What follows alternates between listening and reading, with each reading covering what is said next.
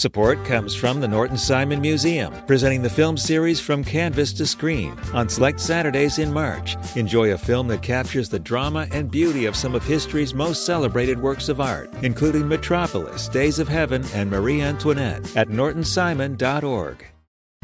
An unexpected story out of the so-called hot labor summer. Strippers united will never be divided. Binge all 4 episodes of Imperfect Paradise Strippers Union, wherever you get your podcasts.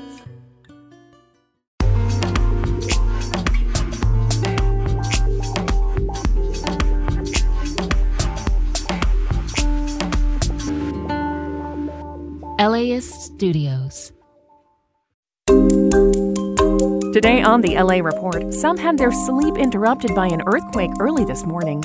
A plan to fund utilities across Southern California to encourage new housing construction. And Orange County tests out a program to save people from eviction. We're just hoping that this sample will give us a window into what we can do. Good morning. It's Monday, January 15th, Martin Luther King Jr. Day. I'm Julia Paskin in for Suzanne Watley, and you're listening to the LA Report from LAist 89.3. On this Martin Luther King Jr. holiday, which falls on Dr. King's actual birthday this year, you have your choice of events to commemorate his work and the achievements of the civil rights movement. LAist's Sharon McNary has some. In South LA, the Congress of Racial Equality presents the annual Kingdom Day Parade. It starts at 10 and ends with a celebration at Leimert Park. West Covina and the San Gabriel Valley NAACP hold their MLK tribute at the West Covina Civic Center. That starts at 11. And the Palm Springs Section 14 survivors host a rally at 11 at Francis Stevens Park.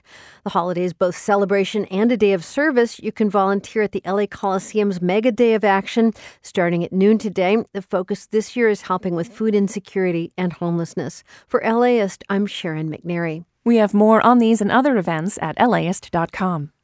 And if you were awake in the middle of the night, you may have felt an earthquake in the Pacific Ocean around 2:45 this morning. The 4.4 shaker hit about 25 miles south of San Clemente Island. We actually started the new year with an earthquake centered not too far off Catalina. The Southern California Association of Governments, or SCAG, has given out $35 million in grants to local governments from Santa Fe Springs to Rialto. It's part of a pilot program to improve local utilities like the sewage system and electrical lines. SCAG Executive Director Kome Ajise says that with the additional infrastructure, developers will build more housing across the region. In Southern California, we have cities and counties that are ready to build more houses.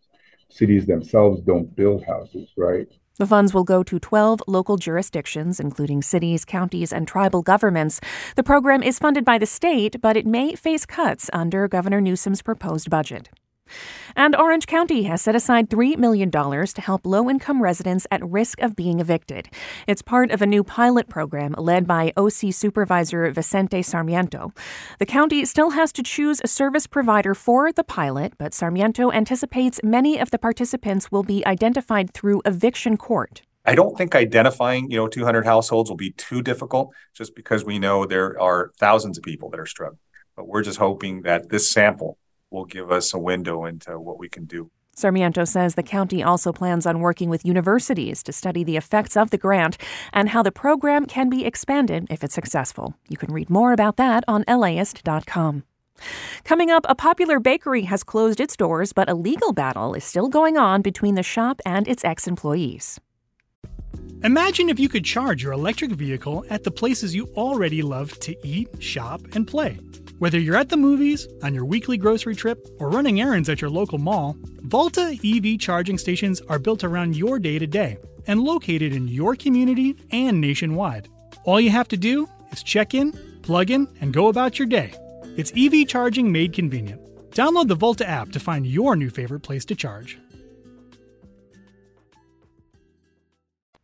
Back now to the LA Report. Bakery Sweet Lady Jane abruptly closed at the end of last year.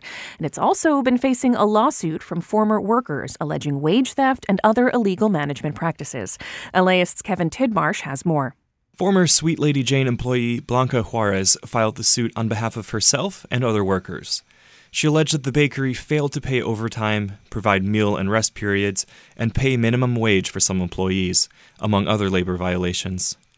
In the court filing, Juarez said she was an hourly worker for the bakery between October and November 2022.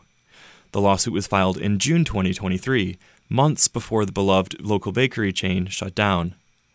According to the Los Angeles Times, which first reported the lawsuit, Sweet Lady Jane has filed for a state alternative to bankruptcy.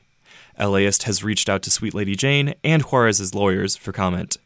For LAist 89.3, I'm Kevin Tidmarsh.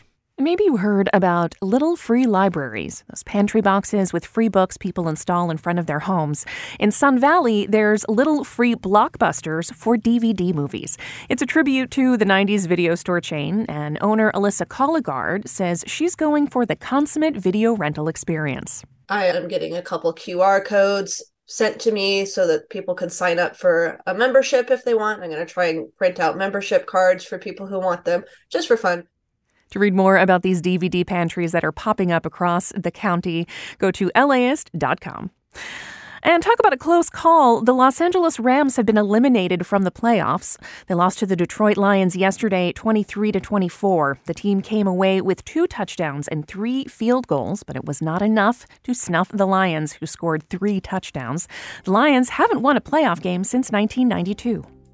And taking a look at your forecast, mostly sunny today with temperatures reaching the low 60s by the coast, mid to high 60s inland. Bad air quality today, though. That means there's a forecast for a lot of particulates in the air, which are unhealthy to breathe, especially for those with health issues. That also means there's a no burn alert, so no fires at home in most places to help keep that fine matter in the air down.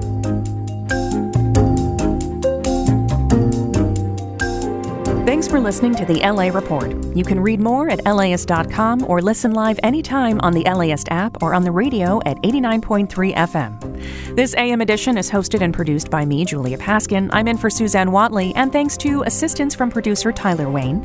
Our engineer is Federico Garcia Rodriguez. Catherine Mailhouse is the Director of Content Development. LAist's executive editor is Megan Garvey. Original music by Scott Kelly. Check back here at 4 for the PM edition. Listeners like you help make the LA Report possible. Please donate at laist.com/join.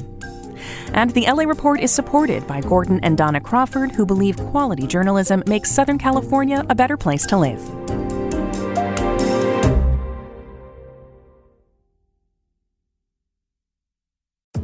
Hey, it's Brian, the host of How to LA, a podcast that is a love letter to Los Angeles.